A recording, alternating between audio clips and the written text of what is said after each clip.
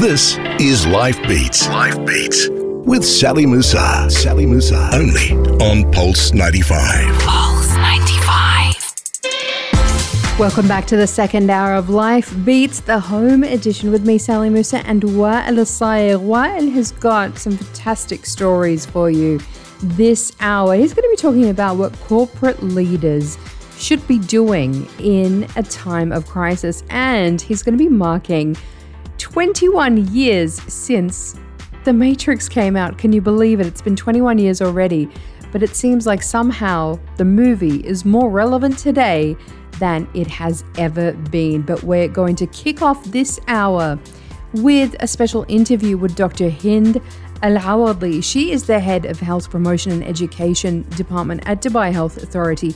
She's going to be giving us all of the latest on COVID-19, and we're going to be asking her this question. Can you get the virus again if you've had it already? Plus, we learn how to dance again with Selena Gomez. All of that and more is coming up this hour on Life Beats on Pulse 95. Pulse 95. This is Life Beats. Life Beats with Sally Musa. Only on Pulse 95. Welcome back to the home edition of Life Beats with me, Sally Musa, and Wael Al-Sayegh.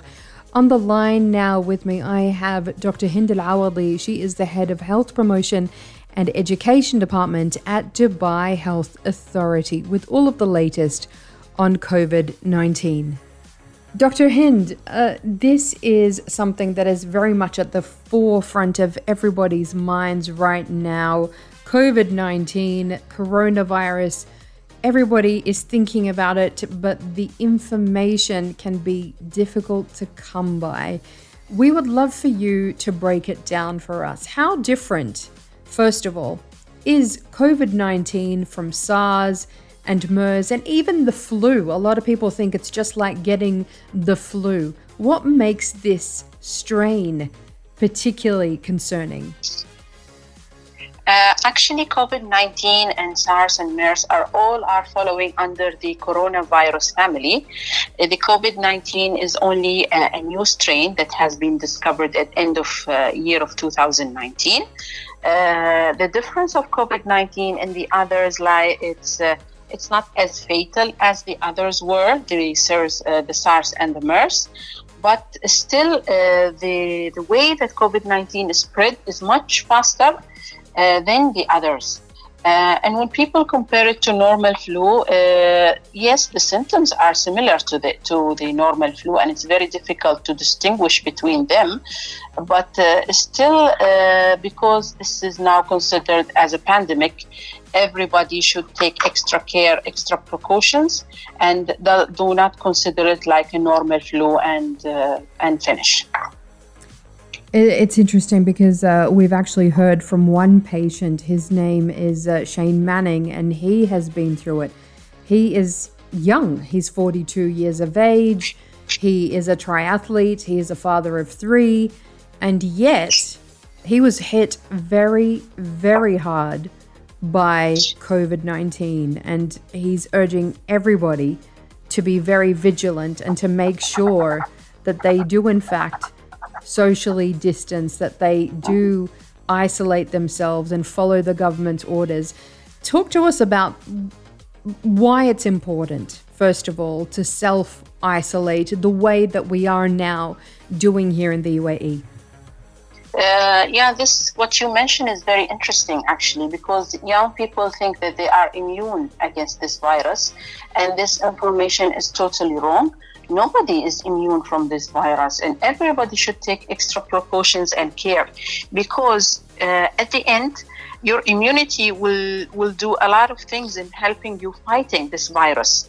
So what we can do for the current situation is to follow the guidelines from our authorities. They are telling us to stay home, not because they just want us to stay home. No, to stay home is the best way to protect ourselves from getting this virus. And we should also practice physical distance between our other family members that are in the same house with us. And also we should always frequently wash our hands, keep our surfaces clean and sanitized. We should not go out unless it is very necessary. If you want to buy some food, or if you want to bring the medicine, or if you are a frontliner worker and you have to go to work and come back. It's very interesting what you just said, Dr. Hend, about practicing physical distancing between family members within the same household. Exactly. As the WHO was saying before, practice social distance. Recently, they have changed this phrase, and they are calling it now physical distance, because still you can practice your social skills with your others. You can still communicate with your other family members and your friends through the SMS, through video calls, through calling them. But what the WHO meant is that you have to practice a physical distance. That means physically you have to be away from them for at least 2-meter distance. Because as we all know now, COVID-19 is transmitted by droplets, and the droplets are traveling for a certain distance, and then it falls down on the surface. That's why we have to maintain our distance between one and another. So important. Talk to us about the other ways that we can protect ourselves and protect our loved ones. Many people are saying we need to be going out with masks if we must, absolutely must go out at all. Of course, not during the curfew and quarantine times. You should be wearing masks, you should be wearing gloves, you should be hand sanitizing, hand washing. Talk us through the most effective methods. The masks currently are only recommended for those who are suffering from chronic diseases and those who are showing some symptoms of respiratory infections. Of course, if you feel that you want to wear a mask, it's fine. And wearing gloves also will help you, but still, the best way to protect yourself is to keep your hand clean. Avoid touching your face, your nose, your eyes, and your mouth. You should avoid touching them during your journey to the outside of your house. Keep your hands sanitized. Clean them with soap and water, or you can use a normal sanitizer. Keep your physical distance even outside when you are going at the grocery. If you are going at work, you should always maintain your physical distance between one another, and definitely avoid anybody showing any respiratory symptoms. What about testing, Dr. Hend? We've just seen mobile testing stations being unveiled here in the UAE. Should people be getting tested? Who should be getting tested? For the time being, there are two categories that are they should be tested. Are those who are coming from abroad for the last period of time, and those who were in contact with a confirmed or a suspect case of a COVID-19. Currently, we are doing tests for these two. The mobile testing, they will be announced through the authorities on how to do that and who are supposed to do those tests. Okay, so in terms of the myths surrounding coronavirus and COVID-19, there are a lot of myths. What are the biggest ones that you would like people to be aware of? So currently, I really want to focus on the myth that it is an airborne disease. There is a lot of talk saying that this is an airborne disease, and the WHO has announced that it is not an airborne disease. It is a droplet generated from infected person by cough, sneezing, or either speaking, and these droplets will travel to a certain distance and then fall down on the surfaces. So the study that say that it might be an airborne, it was done in a controlled environment for different, that the environment in the lab is completely different than the environment in the normal situation. So what the WHO is recommending, that only the medical field should wear the mask, and this virus can stay in the air only if it's a medical facility. It's not in the normal atmosphere. So this is the myth that I really want to focus about it, because everybody is talking about how it is an airborne, and actually it is not. It's a droplet.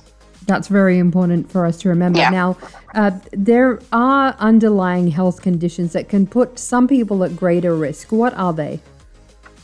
Okay, there are certain categories that really need to take extra care when they are dealing with this virus. Especially, don't go out unless it is necessary. If you have to go buy some groceries or some medicine, just let another family member do this for you. Those categories are the elderly, the pregnant ladies. If you have a chronic disease such as high blood pressure, heart diseases, diabetes, if you are suffering from cancer or if you are recovered from cancer, any chronic respiratory diseases, if you have a recent heart attack or stroke, and also smokers, they are also considered a high-risk group. For those who do get the virus, and they do contract it, some people might get it more severely than others. Some people will get it, but very mildly, some not showing symptoms at all. If they do get the virus and then they get over the virus, then are they immune, or could they get it again?